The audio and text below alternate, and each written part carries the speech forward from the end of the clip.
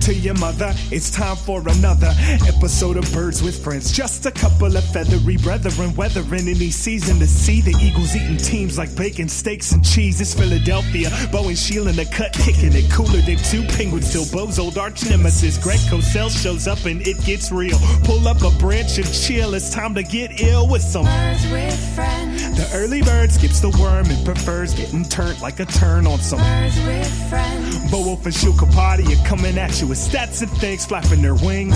I'm gonna have the rest of my life with these kids. Wow. We gotta get that in a drop immediately. Let's edit that one out. That didn't come out play. There's no editing. No editing on this that's podcast. The one rule of Birds with Friends. No editing. Hello, everybody, and welcome to a Thursday evening edition of Birds with Friends. Bo Wolf, Zach Berman, and Sheila Kapadia here. Sheila, how you doing? Well, it feels like the 75th time this year where we've been like, well, should we do a show? Should we not do a show? So it's, I guess just sort of the nature of the year. We were obviously a little conflicted today. I know many listeners chime in and say they love that we are a distraction from other more serious things. But, I think like we had said previously, there are times where you sort of don't feel like being the distraction to the more serious thing. So I think we were on the fence, and then there was some serious Eagles news, and this is what we get paid for, is to talk about the Eagles, write about the Eagles. And so, this is going to be sort of a hodgepodge, mishmash. What's the Bo? You have a good vocabulary. Those are both good. Those both are okay. Yeah. So we will get to everything, and there will be, I'm sure, some light moments. We'll get to the serious stuff as well, and we'll try to mix it all together. If you, give us feedback. If you think this podcast, you listen to it and think this was a terrible idea, or you think you were glad we did it, then certainly let us know. But certainly no shortage of stuff to talk about today. That's for sure. Well, there's plenty to talk about, and you said that well, Sheila, but you didn't answer the question. How are you doing? I mean, really, who cares today? More, it's very true every day, but really, who cares today? Okay. Well, we do have a lot to get to. We will talk about the Andre Dillard injury in full. We'll break that whole thing down, what the Eagles do, what it means for their season, what it means for Dillard moving forward. And Sheila got to see practice today, so we'll get his thoughts on some takeaways from seeing this team in action. But let's start with, what you said, Sheila. Like, sometimes you don't feel like being the distraction. And I think that was sort of part of the message from the NBA players on Wednesday. And we didn't know if that was going to mean the Eagles were going to practice today on Thursday, as they would they take the lead of the NBA as several other NFL teams did and not practice? And then we had a chance to talk to Rodney McLeod, Carson Wentz, and Jalen Mills after practice, and they explained that they never really considered the possibility of not practicing. They had a sort of a memorable and open discussion Wednesday night that was started by Doug Peterson, and McLeod, Zach Ertz, and Mills each spoke. At least those three guys all spoke. And they said that they didn't think, McLeod said at least, that they didn't think that not practicing would really make much of a difference. And they're sort of looking to make some kind of tangible change. And they have this social justice committee that meets on Fridays. Zach, what did you make of that? I know we both got to practice this morning, and I texted you guys, like, I didn't think they were going to practice. And so we got there, and I was incorrect. They were practicing. Did you think it was weird? What did you make of the whole aura there today? Yeah, so I texted you probably in like the 9 o'clock hour, saying I'm curious whether they even have practice. And I was curious. I didn't know when we got there. A lot of people had that same curiosity. I don't want to speak on your behalf. You said you were surprised when we were speaking. Well, we had no media this morning, and so far during camp, we've had some kind of media availability every morning. And so I thought that was some kind of signal that maybe they weren't going to practice. And I was a little bit surprised, not shocked, but I was surprised that they practiced today. So I could see it either way. Certainly I could see the argument that when we were discussing it, and I thought you brought up a good point, the symbolic nature of being supportive or lending kind of the endorsement, if you will, of what the NBA was doing. I do view football practice different than an NBA playoff game. If they were to not practice today, it would be symbolic, but really the people who would be affected are just the people on the field. When there's no NBA playoff game, that there's a game scheduled, it's on TV, people are planning to watch it. I think not playing that, a protest of that, really resonates. So I thought what Rodney McLeod said after practice, and I think you quoted him there, was a good way to put it, that they want what their actions to do to make change.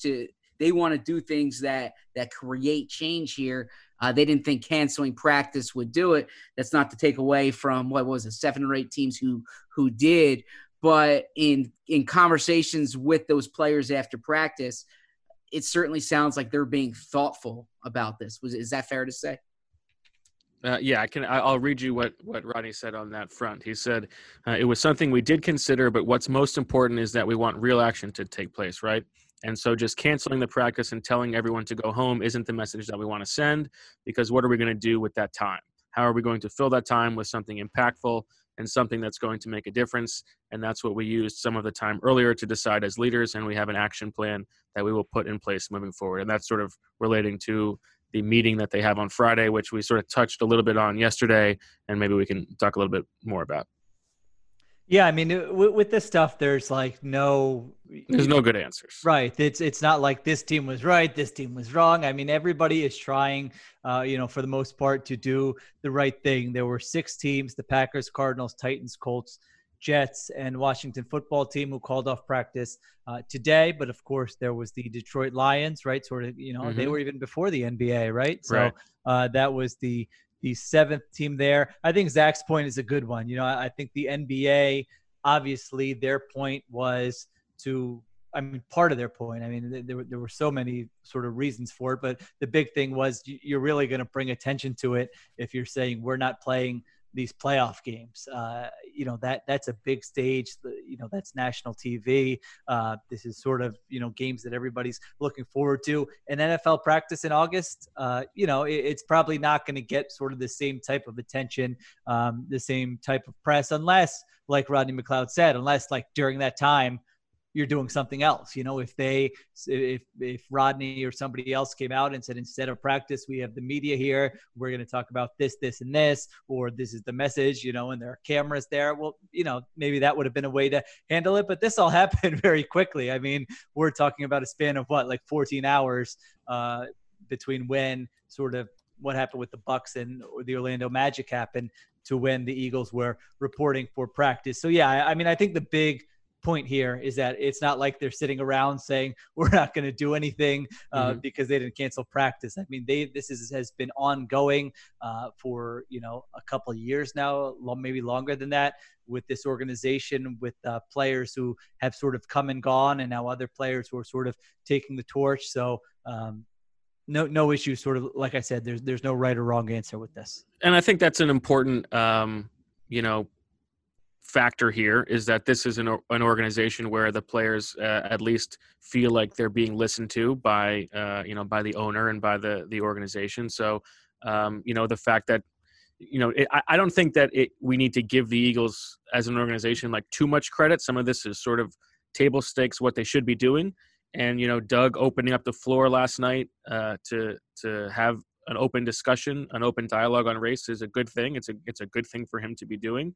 But it was the first time they did it since the spring when that was sort of a virtual one. So this is the first time they were all together. And Jalen Mills said he appreciated that because he thinks that as rookies or younger guys would be afraid to speak up about these things because obviously they're worried about one false step is going to lead to them getting cut. So I give Doug credit for that. And it sounded like that was something that they all appreciated at least. And as Carson said, it sort of paved the way for them to be able to practice and then get back to the conversations after practice. Well, what did I would be interested from you guys. I was not on the call with Carson Wentz. It sounded like he had some pretty poignant. Is that the poignant? Do you pronounce the G? You do not pronounce that G. You don't. Poignant. Poignant. Poignant. All right. I'm just never using that word again. It sounded like he had some interesting things. Well, I thought in Carson's case, what stood out to me was I found him to be very self-aware. And I give him credit for that. First off, he was honest about the fact that growing up in North Dakota, he was not around a lot of black people. He didn't have a lot of black people in his school. And he said that he kind of chose not to think about these issues. And then he said early on, and he said he's growing up and he can't use the card. That was the way he explained it. The card of being from North Dakota anymore, that he does need to become more aware, and he does need to understand it. And he does need to be empathetic. And a lot of the things he was saying today exhibited kind of an understanding of things that might not affect him directly, but affect his teammates directly and affect his friends directly. And I thought it was interesting just to juxtapose this Carson to what we saw in May 2018 when and again a White House visit, it pales or it's apples and oranges compared to what's going on right now. But when the White House visit was coming up and the questions were coming up, Carson really tried to avoid those questions. And I think what he said then is I don't really mess with politics very often. And I think what's going on now is not a political thing, but what I perceived then from Carson is he wanted to stay away from anything that was even remotely either kind of controversial or polarizing in any respect. And I think what you're seeing now is what he said. He's growing up and he realizes that you can have some humanity taking on these issues. Yeah, so I'm like, I think that's well said. I'm wary of like giving the white guy too much credit for listening to things he should have been paying attention to before, and like not giving Rodney McLeod and Jalen Mills enough. I was just answering Shield's question. No. I'm not saying that to you. Yeah. But I do think it's notable that Carson has moved in this direction over the course of time. Like, I think that does matter. I think it's it is a sign of progress. And it's also notable, like in the staid conservative NFL, there aren't that many, white quarterbacks who are as vocal as Carson was today, I think. So I think not that he gets credit for it, but I think it is notable. And for Carson, who is coming from that background, and the way he says it as because I am a follower of Christ, in like the example in the Bible is you run toward the people who are hurting, and this is a community that's hurting, and so like he's trying to help, where like in a country where religion can be weaponized in a way that is not following that direction at all. I think it's not commendable, but like I think he gets some credit. And just the thing I would add too, because I do agree with you that in terms of listening to the message, I think there are a lot of other people's whose message should be heard. But Carson has a platform that is unique relative to other players. And so when the franchise quarterback chooses to use the equity that he has on something like this, I do think that matters. Only thing I would take issue with there, it's not a competition, but just what you said, Bo, about not a lot of other white quarterbacks stepping up. I actually think this has been sort of an encouraging time for that. I mean, we've seen, your boy Jared Goff, I know, had something to say today. Oh man, we do have to have a Hard Knocks conversation at some point, because that guy is just a melting ice cube. Matthew Stafford was there at the forefront with the Lions. Aaron Rodgers had Joey Burrow. I saw his tweet. Joe Burrow, I believe Tannehill had a great tweet. Burrow had a great tweet. You're right. That's unfair. That's an unfair thing for me to say. Baker Mayfield, he's I'm just not following those guys as closely. That's why you have the national. That's why you have the national reporter on. So I can. Thank goodness for you. Fill you in, but that if you kind of want to turn any of this into. I mean, actually, I'm not even going to say that, because that is like small potatoes or whatever. But if we're just talking about the NFL's view of this, and who's stepping up and being vocal and who's showing support and who's not. I guess that has been, from that perspective, an encouraging sign to see. I think a lot of these young quarterbacks, saying this isn't, this isn't a Black person problem. This is all of our problems, and we need to play a role in this. And I think back to the 2017 season when Malcolm was doing so much, and always did so much, and when Chris Long lent his support, and I think it was a preseason game, and afterwards he was by his locker, or maybe it was week 2, and he was by his locker, and he said, I think it's important for someone who looks like me to do this too. And I think you're seeing that more and more in the NFL now. I want to get to what Rodney McLeod talked about too, but what did you make of just from the insular Eagles vantage point that these were the 3 players we heard from today? That's a good question. Clearly Rodney is the spokesperson on this, and we discussed it in yesterday's podcast. I think Carson wanted to be out front about it. There was no doubt. And there was a very interesting moment when he was asked a very specific football question. And he said, no disrespect, but I'm going to answer this very quickly because I want to keep the focus on the social justice stuff. Yeah. So Carson wanted to be. He also went out of his way. He called George Floyd's death. He said his murder, which I thought was, made my eyebrows raise. So he did. I think it's clear that he's not just like, in it to be the face. I think he is paying attention. No. And his longest answer was to the question you asked. Do you want to go into detail about that? Sure. He signed that petition to end qualified immunity that I think was started by the Players Coalition, had a bunch of people in sports, including Zach Ertz, sign it. And, he said he's got respect and admiration for lots of people in law enforcement, but just because, there are a lot of very good ones. He equated it to, he said flight attendant. I think he meant pilot. Yes. I think he meant pilot. It's a Chris Rock bit, yeah. Right, yeah, of the pilot of an airplane. So, if there's one bad one out of 100, that one bad one's putting lots of lives in danger. And he said even if there is, somebody doing something wrong, they don't deserve to die for it. And I would have liked to ask the follow-up because he talked about you have a weapon in your hand. This is a guy who we've talked about, goes hunting all the time, loves guns. It seems like he has at least, he has a respect for the power of that equipment.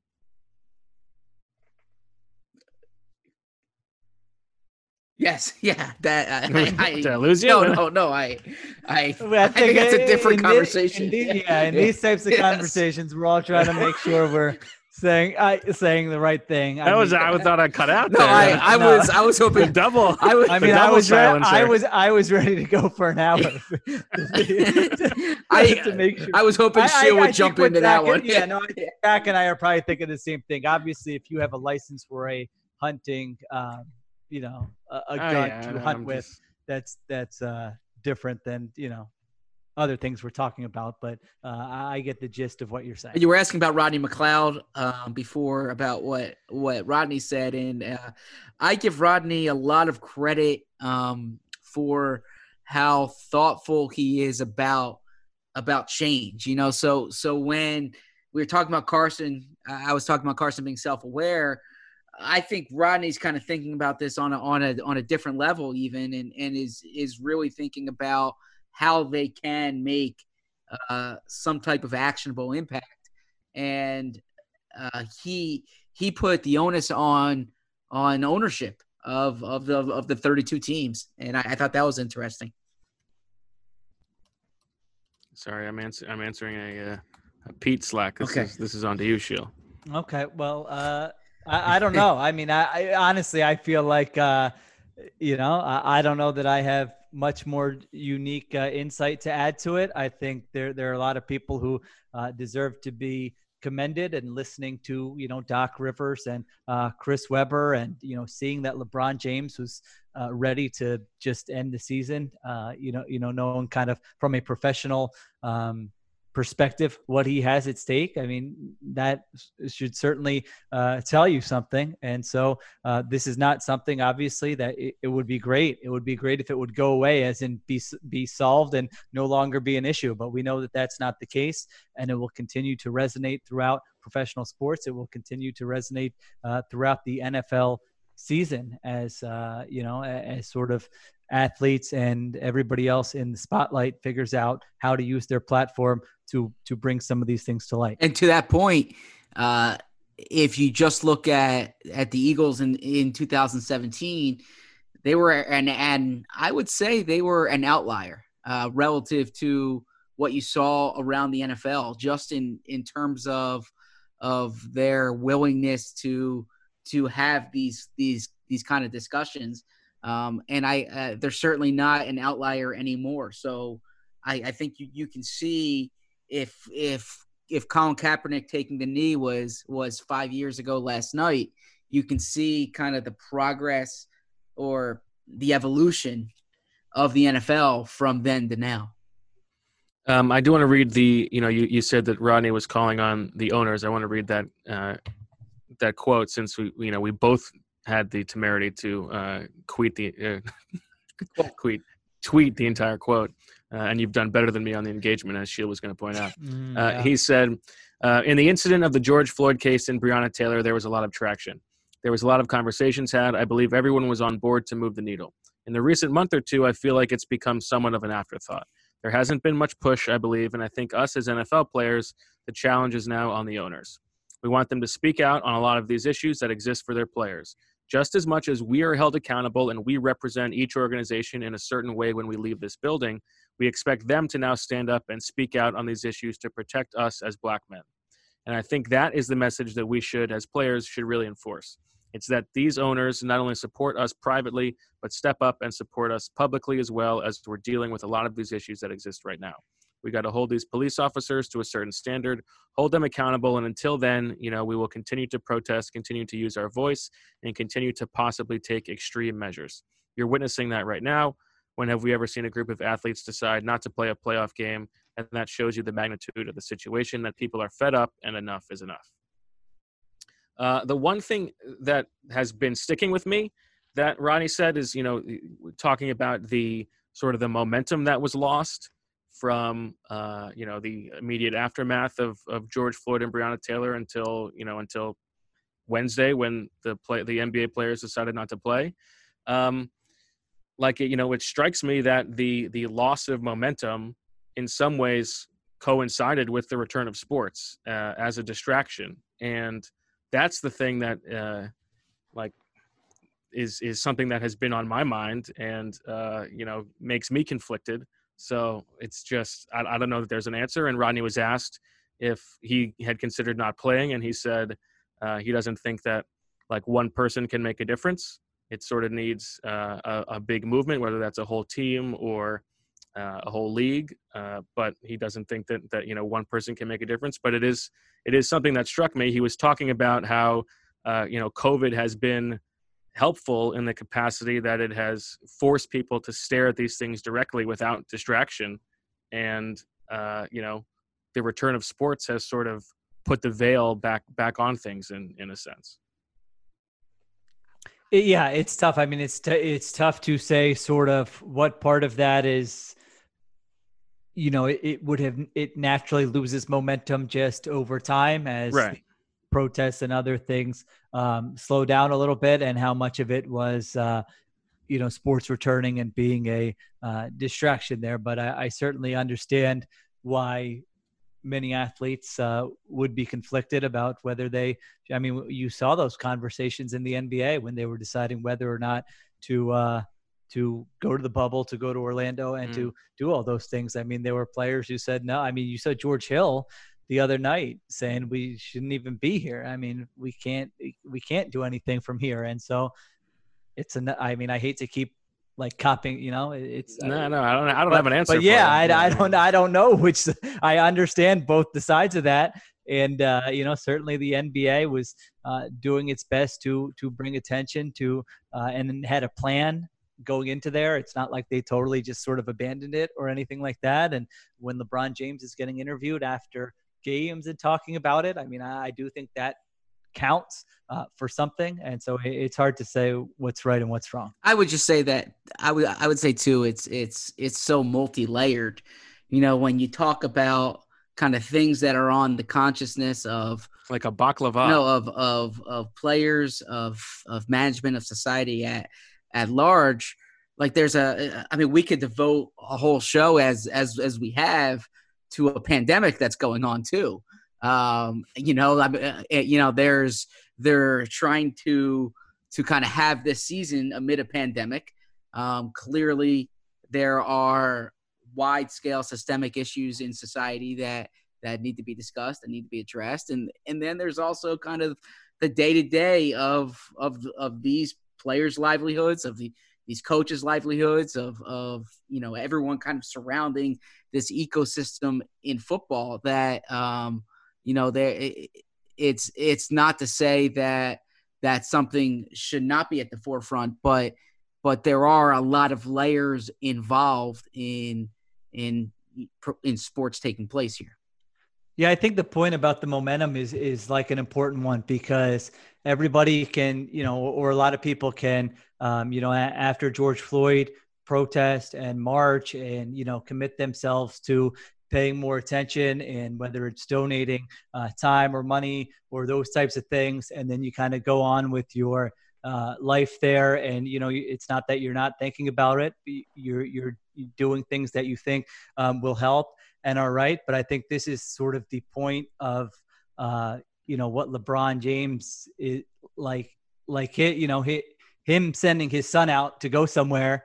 That's like a daily thing, you know, or right. Like, you know, my friend from my ESPN days, Coley Harvey, I suggest, you know, look up his Twitter thread that he had today. Great guy, works for Fox Sports now. And, you know, he was going on a sort of a cross-country road trip to clear his mind and what he has to think about before he does that, the conversations he's having with his parents before he does that, you know, what's going through his head as he goes through certain parts of the country when he sees, you know, when I see a cop on the side of the highway and hope that I don't get ticketed for speeding, that's a different experience than when he sees a cop on the side of the highway and hopes that he doesn't get ticketed for speeding. So it's like a daily sort of relentless thing, you know, for Black people in this country, that it cannot go, you know, it sort of goes to the distraction thing that we talked about at the top of this. Like,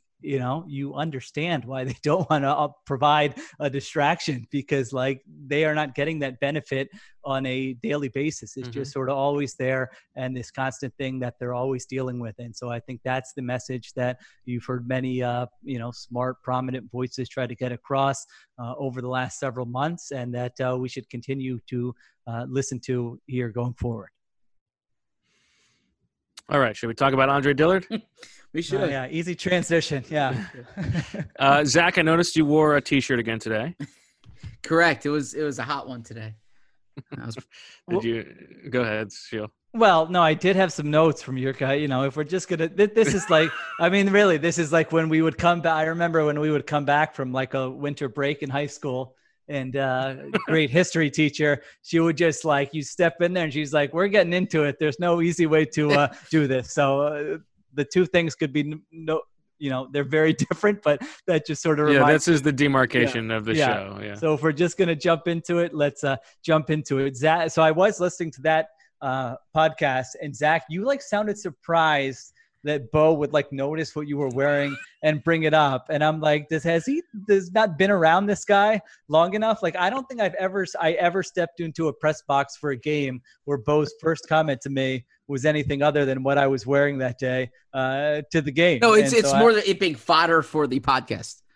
Oh, Again, well, no reason I to mean, be come on. surprised. I thought Zach looked good. Zach, it's not like a ratty Thank t-shirt. you. Like, Yes. I'm not No, gonna, of course not. No, I hope I thought it was didn't a good mean. I hope I t-shirt. didn't give that impression. I thought it was speaking of short length, Zach's not afraid to go above that knee. I mean, he's no. Well, not only that, but I thought he looked great today. Zach today went shoes, no socks. And so this was a full-on Really? like beach club outfit. Zach, going, maybe going to play some lawn tennis or something like that. I don't even know what lawn tennis is. But Yeah, me neither, Bo. That's in your hoity-toity whenever you're going on vacation. I have no idea what that is. I'm not so sure what it means either. I didn't really land where I was going there, except that he looked like he was going. He had a fancy summer. I thought he looked on. great today. Yeah, It did look like he needed a cocktail. I thought. Wow. I had football in front of me. That's all I needed. So there you go. What were your other? Did you want to get your other podcast? Oh, my other thoughts? ones. Yeah, I liked when you guys were talking about mascots and Zach. I don't know if this was his exact quote, but I cannot reveal that on Otto the Orange.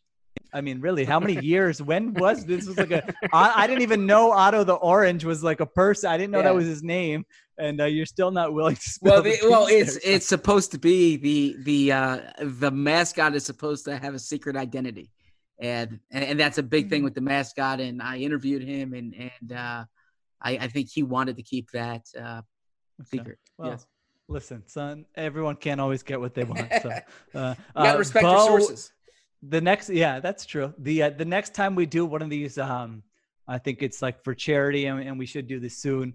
Ask a question and they have to answer it. Someone please ask Bo about Swoop. I mean, I've been trying to, you could tell there was something there. He wanted to sort of spill the beans, but he didn't. I don't know what the answer, what this backstory is, but I would, much like his previous job, some of the other things we try to get out of him. I think that's sort of the next topic we should focus our attention to. Okay, Bo is silent. Okay. Tells you everything you need to know. Zach, I found the one article of mine you've never read. Which one? I guarantee you I've read. Which, by the way, I appreciate it. It's really nice of you to because you guys talked about Tyrone Swoops. I mean, I got to hold on. In Seattle, I didn't read everything.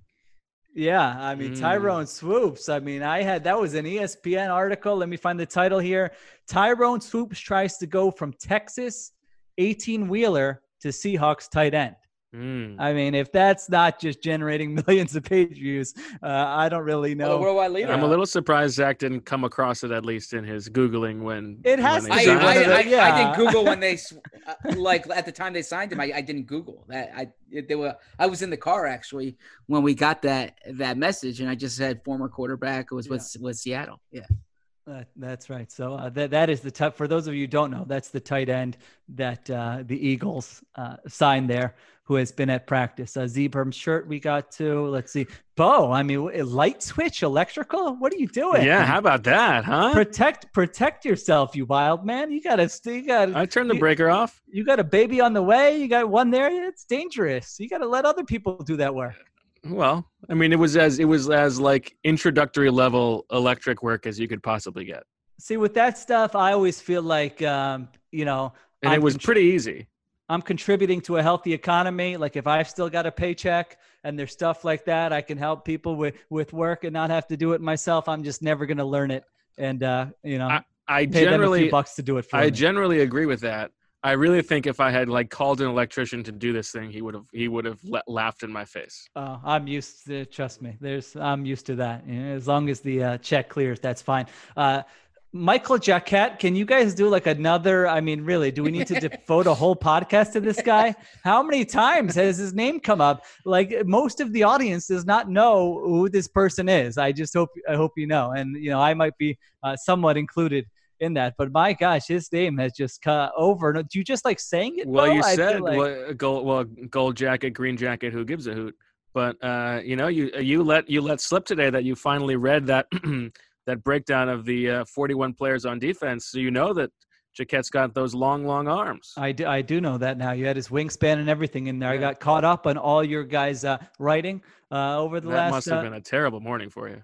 No, that was great. I felt like I was learning things. I had some fodder for the podcast. Bo, your voice levels. This is an issue. I don't know if anyone. Okay. I don't know if Marissa. You've gotten on me in the past when I do the the really raising my voice thing. No, is that the problem? You sometimes will mutter in a low voice, then you'll come out and you'll boom. So when you're like me and you enjoy listening with the windows down in a car, this is maddening. I mean, Zach is at a nice steady. Welcome to everyone in my life. Okay, well, you need to fix that. We've got a podcast audience of thousands here. There's nothing Marissa can do about this. It's not like your levels are down. You're changing them with every sentence. So that's something you got to work on. I'll take the note and probably will continue to mumble. Very disappointed. This was like, how many training camps have you covered, Bo? Good question. 9, 10, 11, 12, I can't believe 13. Zach let this slide either. Yeah, 10, okay. 10 or 11? 11 maybe? 10 or 11. 10 probably. And after, how many practices this year have you watched? 10. 10. How many have been like walkthroughs? 2 have been walkthroughs. So 8 practices. So 8 legit practices. This is shaping up to be a good rookie class. I mean, are you serious? This is what the mistake you make your first training camp. I disagree. I totally disagree about this. You can draw conclusions on a rookie class. 8 practices in. I said shaping up. I didn't say this is a good rookie class. I think the history of having been through so many training camps allows me to say that the early returns on this rookie class are better than the others. I mean, Jalen Reagor is probably Howie's best first-round pick since Carson Wentz. Now that Andre Dillard's, I mean, we can talk about Derek Barnett, but I mean, it's there. I'm talking about volume because we've been screaming about the Eagles to draft for volume for a very long time. They finally did that. Okay, then in April it was their best rookie class before anyone even played. Okay, so volume. It's still shaping up. Okay, all right. I thought that I defend that. All right, well, we'll see about that. Let's see. All right, I think those were. It's not quite Brandon Gibson and Fanuki Tapu. Zach, I did. I was reading your story about Andre Dillard, and we'll get to him in a second here. Obviously, this is much more important. Andre Dillard and JJ Arcega-Whiteside, and they both said, it's like night and day from their rookie year. And I was just thinking, like in our years of covering football. Has a second-year player ever said anything other than night and day from their first year? It's like the other thing when you ask a coach or a player, was it this or was it this? A little bit of both, to be honest with you. Yeah. So that's a valid point. Those were things that always stuck out to me. Bo, you did a post where you did observations and you noted the play where John Hightower beat Darius Slay. And you're linking to Jimmy Kempski's Twitter instead of giving my Instagram a bump there. I mean, really, is this a rivalry? Are you trying to really throw off my brand? I mean, talk about disrespect. Instagram links are not as seamless on the app as Twitter links. I'm thinking. Do I sound like I care about that? Do I sound like I care about that? I'm trying to build that bad boy on Twitter, and I'll give it a link. Instagram, Sheil Kapadia. Give me a follow. You got to build my brand in all. Sights and sounds from Eagles camp. And then the last thing, I thought your most interesting note, Bo, in the defensive piece, Joe Ostman's family owns the Mackinac Bakery on, what was it, the Northern Peninsula of Michigan? Yeah, did you know this? Fantastic. I wanted to drive there right now. Nothing sounds more fun. The Big Mac is what is the. I saw the guy eating the donut. I'm going to call Sheil out. A big honking donut. I'm calling Sheil out on this. In 2018, the playoff run when like 4 different people mentioned Joe Ostman that week. You know how he was getting them ready, and he was like a big story for 3 days. Do you remember this? Mike Rowe called him out. Kind of. Maybe. Doug Peterson called him out. I think he was the new Stephen Means. Yeah. It was like this. Oh, I love the Stephen Means. It was this. It was this big story during that playoff week, and did a thing by his locker, and one of the things was the bakery back home, similar to Rick Lovato having the deli back home. Listen, you should know from working around me, I ignore stories that don't interest me. And so you're judging a bakery. What are you judging it by? What's your number one thing?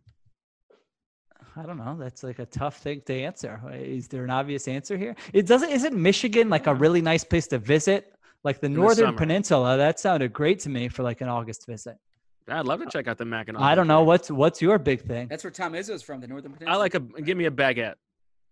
Oh, a baguette. come on. Yeah, again, hoity-toity, baguette, Not a dessert. lawn. What was it? Grass tennis, lawn. tennis. What were you talking about? Lawn tennis. I don't even know what that I mean, means. God, give me a break. A baguette. That's pathetic. No, There's nothing better than a good baguette. I like baguette if I'm at like. What is a baguette? It's like a French roll. I know it's Yeah. but what's like? It's what does it taste like? I don't think I've ever had. What one. do you mean? I don't You've know. never that had I've a ever baguette? Listen, me and the French, we got some issues. All right, I'm getting you a baguette. No, but I'm saying if I'm going to Shield's next birthday. if I'm going to a bakery, I'm talking about like do they have cookies? Do they have cupcakes? Yeah. Yeah. Bagels and donuts. A baguette. Bagels and donuts over. Yes. I would go donut cookies. donut and cookies would Yeah. probably be like a nice big cookie. All right, let's talk about Andre Baguette, Dillard. bagel, donut. That's my top three. Are we the only Eagles podcast, by the way, that is starting the Andre Dillard conversation at the 40-minute mark? Yeah, if you want I to hope catch us so. for this podcast, please do. Their left All right. tackles. Their left tackle is out. Their for the left tackle is out. Yes. Their left he's Okay. gone. Biceps injury. First reported by who? Derek Gunn? Yes. Derek Mike, Gunn reported the injury. Mike Garofalo reported the season-ending surgery. Credit to D Gunn. Yeah, I I mean, like what when a a what a guy's- performance Yeah, by D Gunn. seriously. They What take a away his beast, blue. man. They take away his blue Seriously. check mark for some reason, and he's just delivering the goods while he's probably just grilling up steaks and sipping a nice drink, doing nothing else. We really What a should beast. just give him a podcast on this feed once a week. Like, do whatever you want. Talk to a player, break some news, talk grilling. sounds great. I would absolutely be in for that. I'll talk to our higher ups. So yes, Andre Dillard today in practice suffering the biceps injury that will rob him of his second season, and certainly it looks like the insurance policy at left tackle that was Jason Peters is going to be cashed in. And we can talk about whether we think this will be the case, but I think all the expectations are it will be Peters at left tackle, Matt Pryor at right guard. Yeah, that's what I'm expecting. Yeah. We wrote about it on The Athletic. Of course, you can subscribe. theathletic.com/birdswithfriends. Caught us all in the middle of a drink break. Oh yeah, we've Sounds had we're not all on the same page. Yeah, I think that's what it's that makes the most sense. I mean, I don't really understand what another alternative would be. What's the point of keeping Jason Peters at right guard when you have a gaping hole at left tackle? So I think there was some thought that maybe Nate Herbig would get a shot at right guard instead of Matt Pryor, but I don't think that's going to be the case. All right. But is there any? And yeah, I mean, otherwise it could be Mailata at left tackle, and boy, is that going to be a disaster. I mean, that's what I was going to say. Is there any conversation in that building? Like, man, should we try Jordan at left tackle? I don't think so. You guys had the quote from you guys talked about Doug Peterson, and then I went and looked at it, and I thought it was even like more damning than you made it out to be. And you pointed out, well, I mean, how many years in can it be? He hasn't played a lot of football. I understand it is true, but in terms of that's one thing if you're talking about a guy you're still trying to develop and be a backup. It's another if it's somebody you're saying is going to be your starting left tackle for what you hope is a Super Bowl team. So, Jason Peters, I think last year his play certainly declined.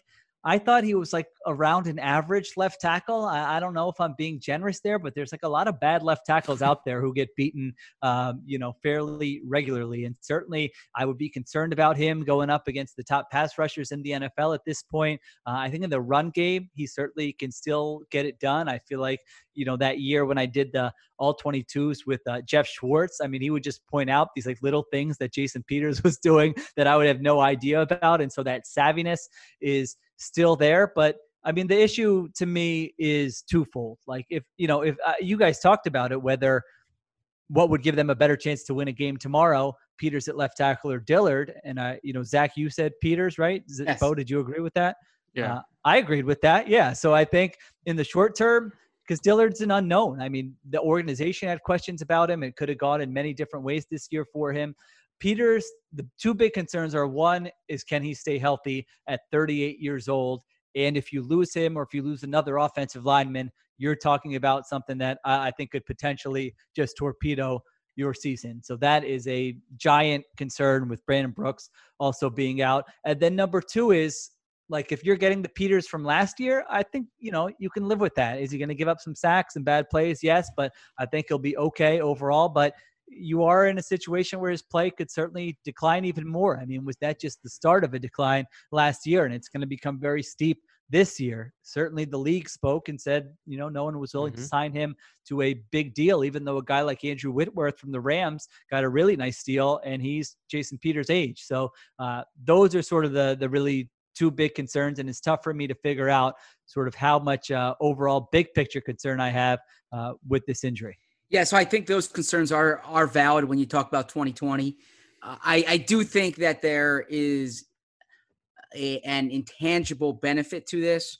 When you lose a player and a replacement steps in, when there's a lack of confidence or there's an unknown, I think that affects the players around them. And we've spoken to players before.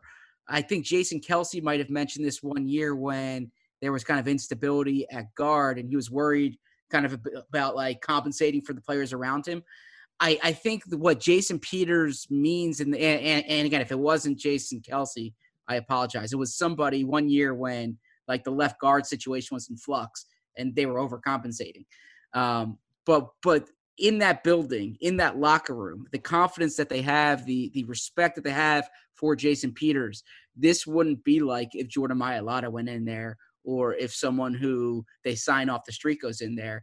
I think for better or worse, they believe in there that or they have a certain reverence to Jason Peters. My concern with what happened here is the long term.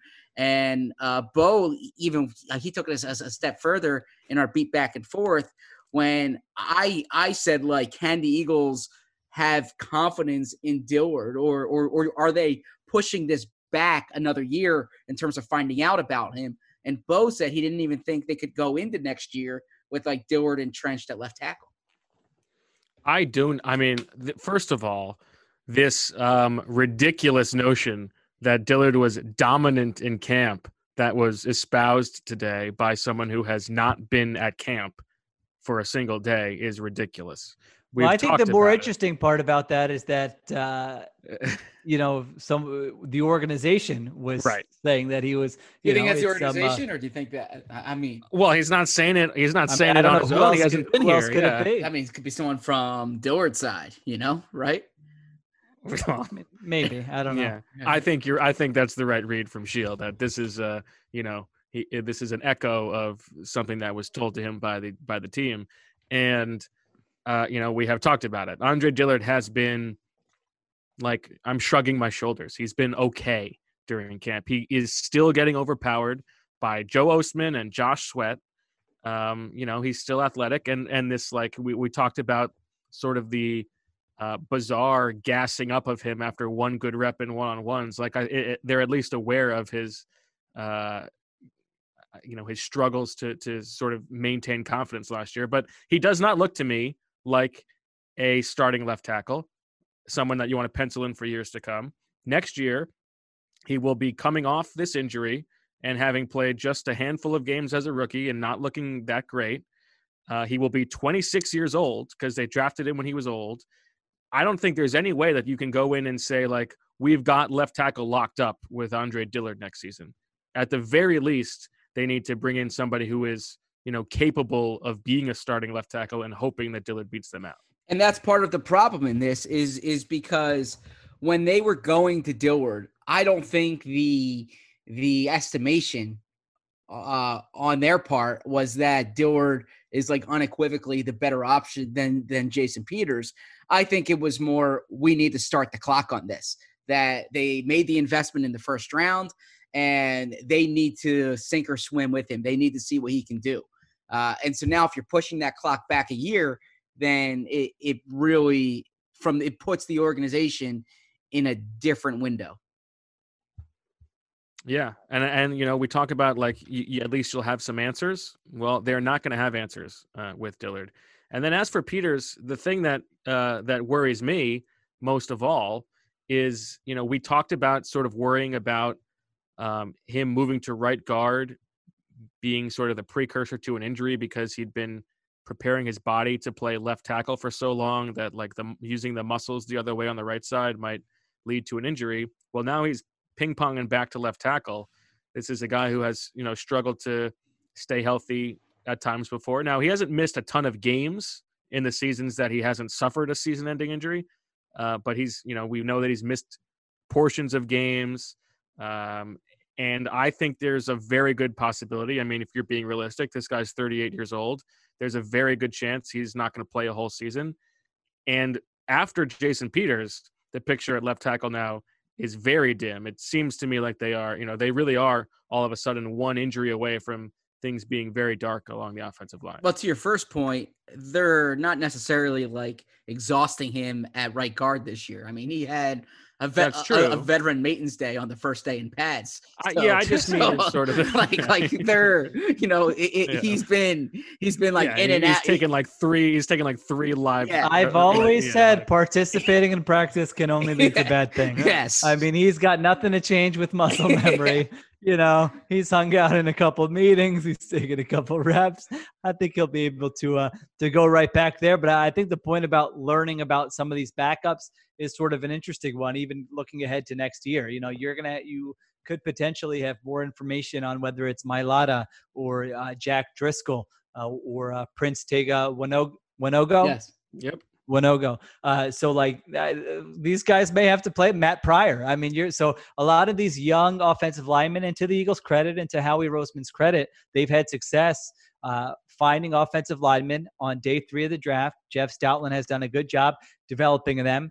And so, not that this is like a good thing by any means, but it's sort of a byproduct that you're going to get information on which of these young guys can play, how they do when they're thrown into the fire. It could certainly mean bad news for this season. It could be, wow, you really found something, and this guy was a great find. And now we have multiple options going into next season. So there's sort of all these balls in the air that they need to juggle, because I think you're right. I mean, the odds of like the Pryor, Peters, Lane Johnson, Kelsey Sayamalu offensive line, like starting all, playing all 16 games together is very slim. And so it's a question of, well, who's going to be the first backup to be called on? Are there going to be 2 backups that are called on beyond what we just talked about?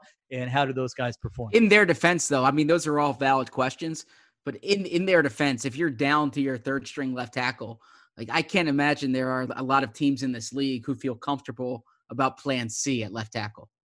Oh, absolutely. Yeah. I mean, I'm just saying you're going to find out. You're going to have to find out about it. Yeah. Depth wise, I mean, starter wise, they've been in better shape than most offensive lines in the NFL, even with this, losing your Pro Bowl, all pro right guard and your starting left tackle. That would already torpedo a lot of seasons, honestly, around the league. When you look at the state of some of these other offensive lines, maybe it will for the Eagles, but I feel like they're a better place to withstand it than a lot of other teams.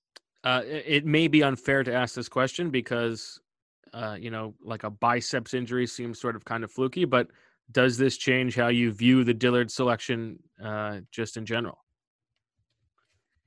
No, I'm a believer, as you guys know, and as we talked about at draft time, judge it at draft time. What did you think at the time about the use of resources, the player position at the time? And I thought it was fine. I don't remember Bo crushing it, but he has said since that he did crush it. So I don't know. We might. I didn't crush it. Okay. I thought you were fine with that. As much as I wanted to crush it. Well, no, that doesn't count then. It's whatever. It was the position what value. You wanted to do. It was the position value. Like I respected that they were getting a year ahead of it at left tackle. Theoretically, I didn't like the player and I didn't like the value. And I wanted them to take. No, and I wanted them to take Hollywood Brown with that pick. Oh, I thought you liked the player. I mean, I thought he was the. Did not like the player. Old. What didn't you? Oh, okay. Old and weak. All right. If there's an enterprising listener who wants to go back and listen to the tape of the draft, what year was that? 17? No, that was 19. 18. No, it was 19. 19. Oh, 19. Yes. Gosh. Yeah. How old are you guys that you can't forget? I'm a disaster. I'm very old. I was actually thinking about this earlier today that, Marissa, when she comes on, is very nice, but she really crushed us with the one comment last time when we did the video pod. And I asked, like, you're drinking coffee at this hour? And she was basically like, I'm not old like you guys. Listen, I can handle coffee at 5 o'clock. My life's not going to fall apart. I meant that like I don't have to wake up with kids at 7 o'clock in the morning. You know, I thought it was a valid dig. Stick with it as giving the nail, you credit. Yeah, no, it was a good job. For some reason, that randomly popped into my head earlier. But yeah. If somebody wants to listen to the 2019 draft. 2019. Wait, so Zach was not with us, or Zach was not yet. He was not yet. Zach wasn't born yet. I accepted the job on June 11th. Okay, all right. I am not surprised that you know the exact date of that. Post birthday. Well, yes.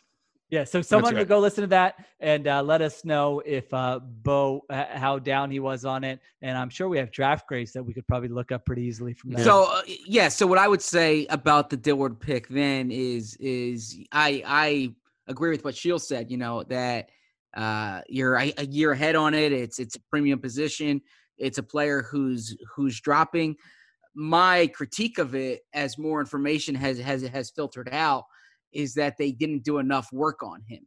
And, you know, there was the anecdote that they even said on draft weekend that Jeff Stoutland called him that morning, you know, to kind of find out more about him. And I think it was one of those things that as they were putting contingencies together, the idea that he could drop started to maybe kind of come into their mind, but they didn't put the work in on him that, let's say, they did for their wide receivers in this year's class, if that makes sense. I don't know.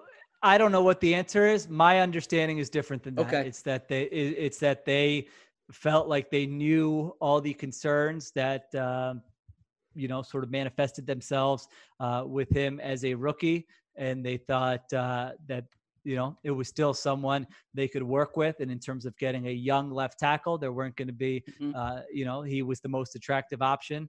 And they felt like between the coaching from Jeff Stoutland, the veterans in the room, that they would be able to overcome some of the potential challenges. But I mean, you never know for sure with that kind of thing.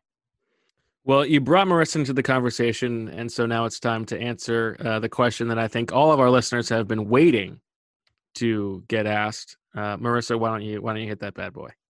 All right. Well, I want to start by saying the fact that both of you requested this and I would not share it with you beforehand. I mean, you could have done the work and went back and listened, but here we go. Oh, I did listen to it. So did I. Yeah, so did I. Jason Peters is the starting left tackle for this team in 2020, barring, you know, like Dillard getting injured in the offseason or something. Like they're choosing to have him over healthy Dillard.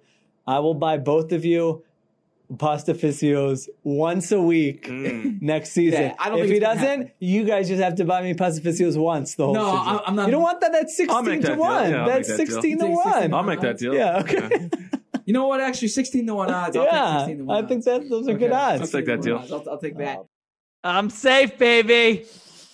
I don't know. Whoa, get out! What do you? I couldn't have been more clear. He is safe. What are you talking about? Safe. He said barring injury. I agree. Yeah. And he said barring injury, but in the offseason. It's not really the offseason. And no, but then we don't know. Dillard was having a bad camp. We don't know that they don't have chosen Jason Peters over a healthy Andre Dillard. But we will not get to know. And so this might be like a suspended game where DraftKings takes it off the board and refunds your money. You know. That second sentence saved me where I said they're choosing Peters over a healthy Dillard. Now, to be honest, Ed, this will not surprise you. I forgot I forgot what I had said. And so all day, as all of you were tweeting at me as this went down, and I appreciate that, saying, even Bo is saying, you know, he hopes my biceps can handle carrying the bags of Pastaficios to you guys, and other people were tweeting. I was like, oh man, I am screwed here. But then I went back in this message thread with Marissa when I first asked her to play that clip back in July, and I listened to it, and I couldn't have been clearer that I'm safe. Well, wait, I did a little more digging while we were gosh. This is an enterprise. I don't know about this. Cancel the pod. I found your grades for the Dillard. Yeah. All right. So Sheil, you gave it a B. I liked it. Yeah. Dillard? And Bo, you gave it a B+. Oh man! All I didn't follow my. I actually Greatest producer in the history of podcasts. I actually remember this because I didn't. Oh, I yeah, didn't babe. follow my. I will share the like story I had. with you guys. I had Dillard on the players I didn't like, but I went for process over player. Oh, that is. But you liked it more than I liked it. Oh my gosh, outstanding! Now, can you find? Wait, Marissa, can you go to the next day and get our JJ Arcega-Whiteside grades, please? I'm on the. I don't lie about it. I like JJ Arcega-Whiteside. I like what I've seen from him in camp this summer. Yeah, the jury's not done on that one. I went Listen. all the way. I did all the work to find out that I wanted to do a Quattro Formaggi 64 times since I was going to get him 16 weeks. A Sessanta Quattro Formaggi. Yeah, that was a lot of form. Yeah. And then the other thing is it wasn't really 16-1 because you said for every game. So if it had gone to the playoffs, it could have been a 72 Formaggi. But what if? Okay, but what are the odds Peters was going to stay healthy that whole time? Well, good point. All right, you want those grades too? Sure. Sheil, B. Yeah. Okay. Bo, B minus. Oh, you see, Yeah, if you I'm not strong enough on my takes on draft night are not strong enough. You got to go in like I did with Goddard. I mean, I Yeah. just said I'm going to go in on this. I and- know. I should have crushed that one. We did crush Hurts, I guess. That was the only is- time we've ever really gone outside the B spectrum. Yeah. Now he's going to turn into Russell Wilson, and that one's not going to look great either. Hmm. Okay. Well, that was easily my favorite podcast moment of 2020 so far. No, that was pretty good.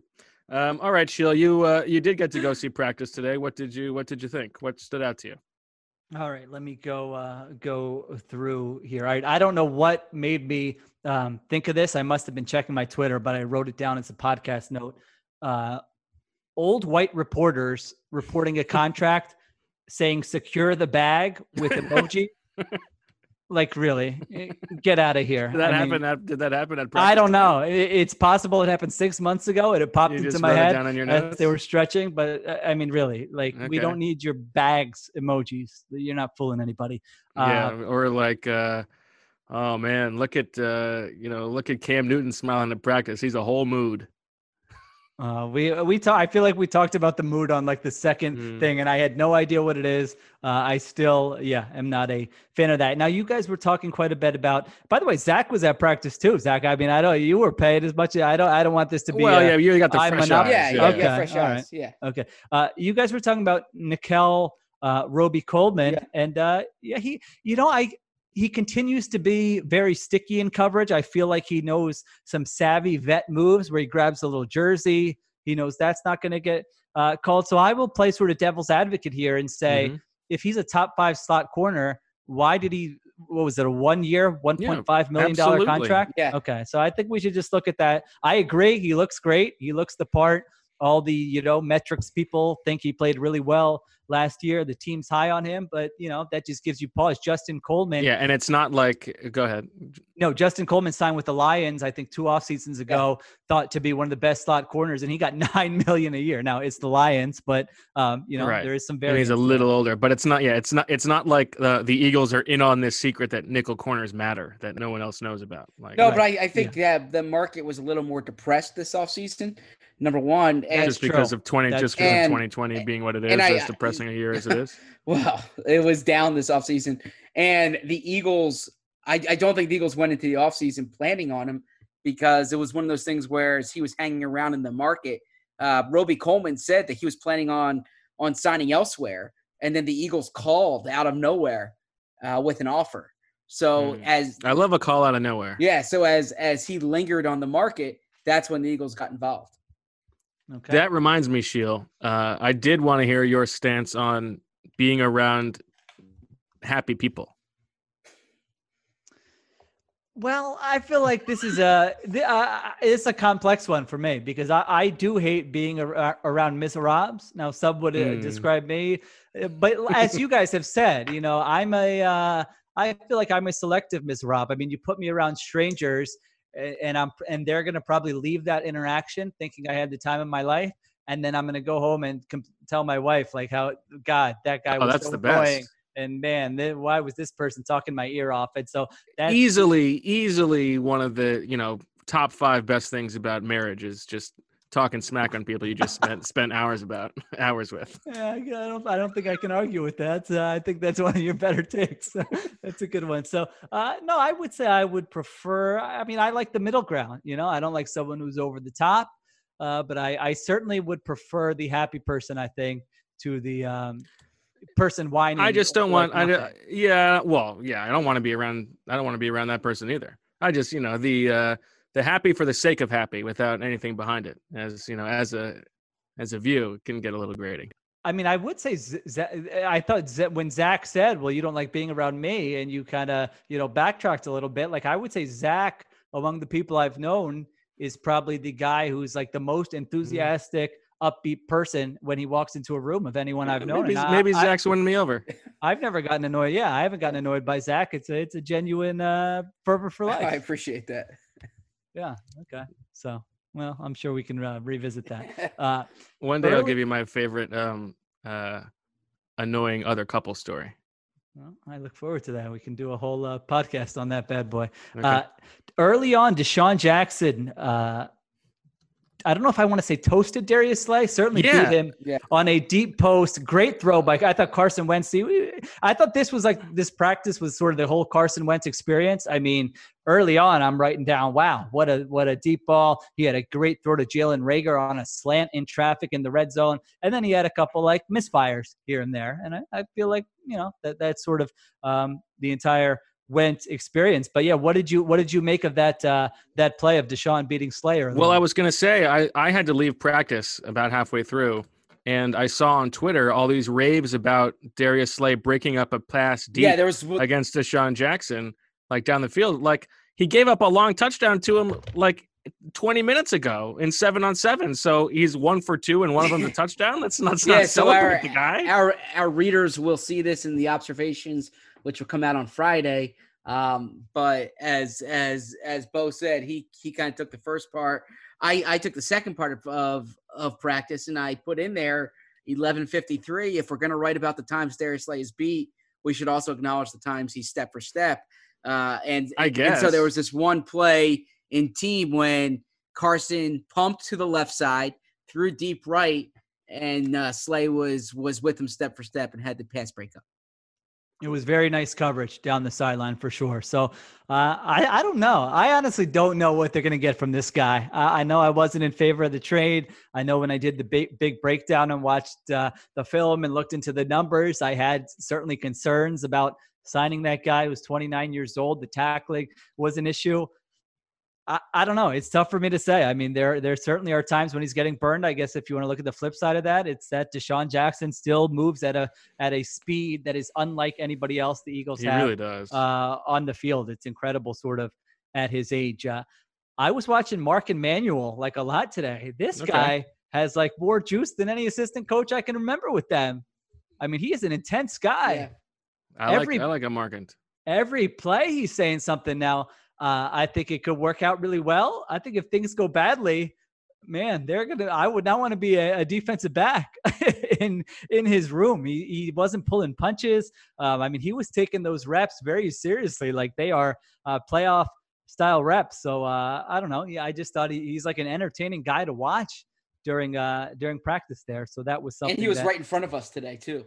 It was right in front of us. Yeah. So I guess it was the best view we had. I mentioned Wentz had a great throw to Jalen Reagor, and it was Reagor, it was in traffic, a slant. I don't know if I think the defense was in zone. You're about to, I know they weren't hitting at the time, but it's still a tough catch in traffic. And so I thought that was good. I liked what I saw from Jalen Reagor for sure today. Does Jim Schwartz call Duke Riley Butch? I haven't heard that. All right. I haven't heard that. All right. I wasn't sure. He was talking to somebody. I feel sure like that was a you? Yes. It took me a second. I was like, huge? No, wait, what? No. All right. So Schwartz has had some very funny one-liners from the sideline this summer. Well, there was a play I felt like he was getting on Duke Riley, but it was in a way like, you're my guy. I think he said like, if you can't do this, I'm going to need a new linebacker. But it was in a way that's like, I really like this guy and want him to be my linebacker. So that's, we know Schwartz has his guys. That's something to keep an eye on, whether Duke Riley is one of his guys. I thought I'll say I've been impressed with TJ Edwards this summer. Okay. Even in, like, it's not full speed, but I really do just like him as a linebacker more than Duke Riley. I think he's got a better chance of holding up. All right. Craig James, I thought, had some up and down moments. He had a really nice pass break up on a fade. He had another play that he gave up that Manuel was not. I like it, Craig James. Was not happy about. Yeah, you love him. I don't know. I don't know that they love him. No, I don't think they love him either. Okay. Or should they? But I mean, they certainly don't love a Sidney Jones. And I'm not sure that they like Rasul much better. Well, all right. So go ahead, Zach. I'm curious, Shield, because he gave up that touchdown to John Hightower when it was the jump ball in the end zone, and Manuel was like all over James for that. And I'm like, what's James supposed to do? I mean, Hightower's a 38.5-inch vertical and got up over him and made the catch. I mean, it's like if someone posts me up in 3-on-3, like what do you want me to do on it? Yeah, there's a direct correlation to Manuel's reaction there and me saying I'm not sure that they love Craig James. I think that was what was sticking out in my head. You're right. I mean, Hightower, I was making fun of Poe earlier for the rookie class thing, but Hightower has been impressive. I mean, I've been out there for 3 practices, but he has done things that I haven't seen a lot of the young wide receivers do in the past. And so I don't know. You certainly can see the upside there for sure. And Sidney Jones, I mean, I don't know what's the deal. He was in pads, but he was literally jogging on a side field for like the entire practice. I mean, I don't know how many miles that guy jogged today. They were just like, I don't know if he was waiting for someone to tell him to stop. It was him and Marcus Epps, right? Yeah. Yeah, I mean, it felt like he hasn't practiced. Yeah. So it's been like a full week now, right? All right, I have a Rasul Douglas take here. Okay. Why can Rasul Douglas? Why can't he be your third safety? I mean, I watch him today, and I'm thinking this guy has every skill you would want to be like that Corey Graham role. I mean, he was in the goal line drills. He's making plays behind the line of scrimmage. He's been a fantastic tackler since he's gotten into any games. Why wouldn't you want that? He's got good ball skills. He's got good ball skills. He can certainly keep up with tight end. Like, why wouldn't you want him as your? I feel like he could be a tight end, like a shutdown tight end type defensive back. It's crazy because it's like this is the thing that fans have been clamoring for since the day he was drafted. Like, this guy's a future safety. Yeah, this guy's a future safety, and they have needed that in the past, and they just will never do it. They have absolutely no interest in doing it, never moving him from the outside. I don't know why that is, why he's never even been given a shot there, but it's not coming here. There is like an organizational hubris to this because Jalen Mills, this conversation had been taking place in the past with Mills. Like, why don't you try him in the slot? Why don't you try him at safety? And it was like, no, Jalen's an outside corner. And then all of a sudden they have this like 5 years in, they have this great idea. Let's try Jalen Mills at safety, He did it at LSU. Yeah, exactly. Yeah. It's like, but 5 years ago, but like when you go back, you can literally find transcripts where the questions are about playing Mills in the slot or playing Mills at safety. I believe the question came up about Mills at safety when McLeod got hurt in 2018.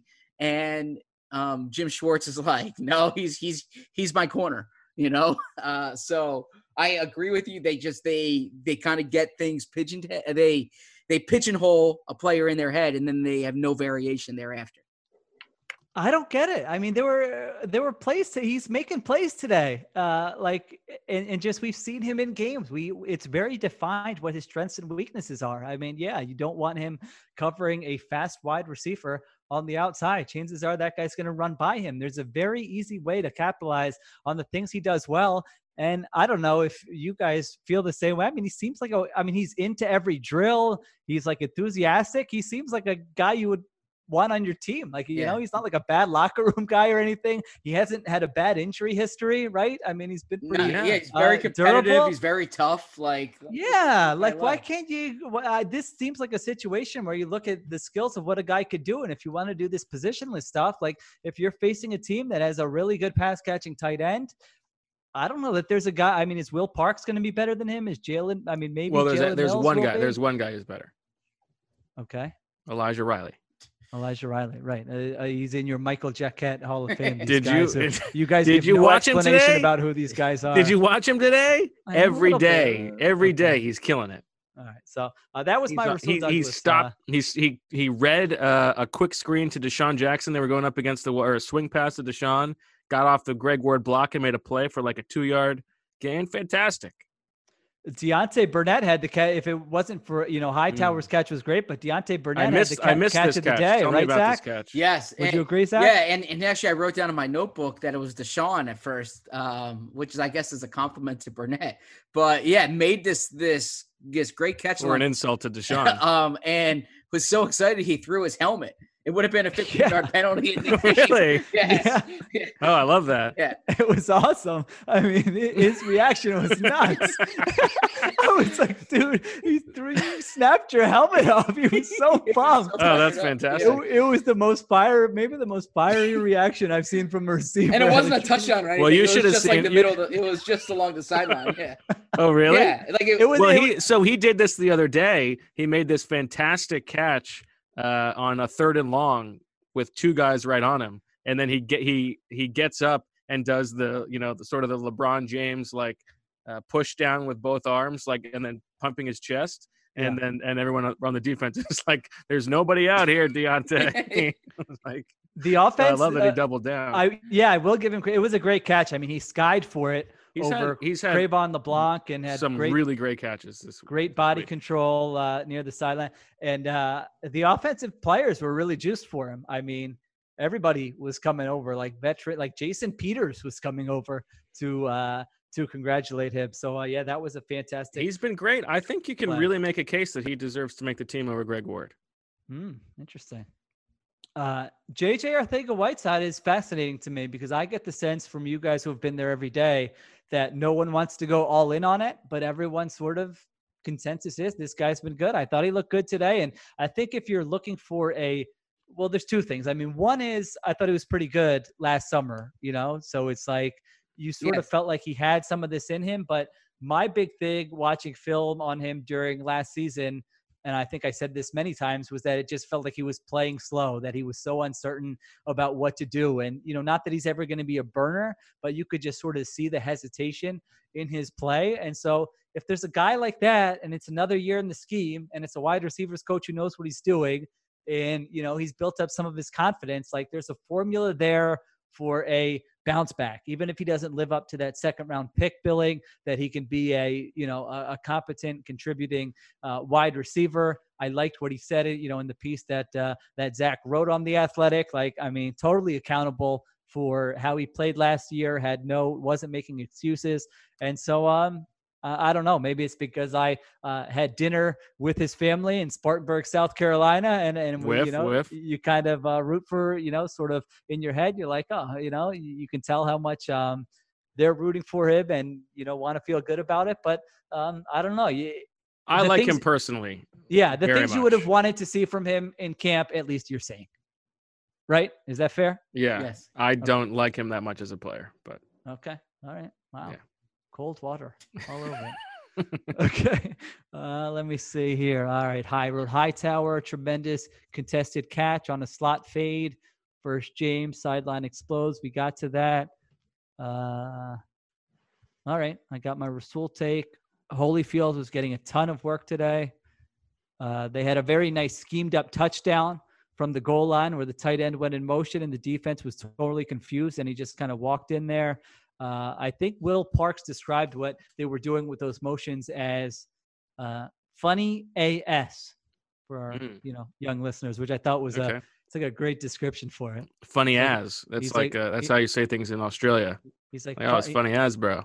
Watch out. They're doing this funny AS. So anyway, all right. Those were my notes. Tell me about this Greg Ward throw.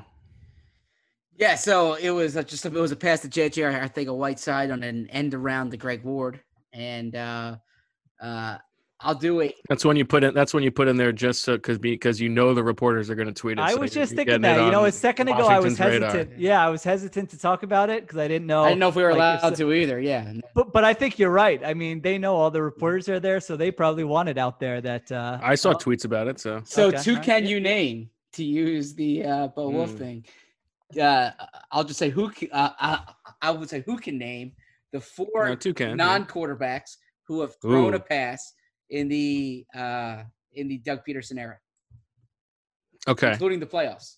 including the playoffs. Trey Burton, Yes. That's the easy one. Nelson Aguilar. Yes. That was week 1 of the 2018 season, Yes. right? Yes, correct. Are they? Can you tell me? Are they all from 2017 on, or is there a 2016? There was one last season, and there was one in 2016. Oh, Jake Elliott. Yes, correct.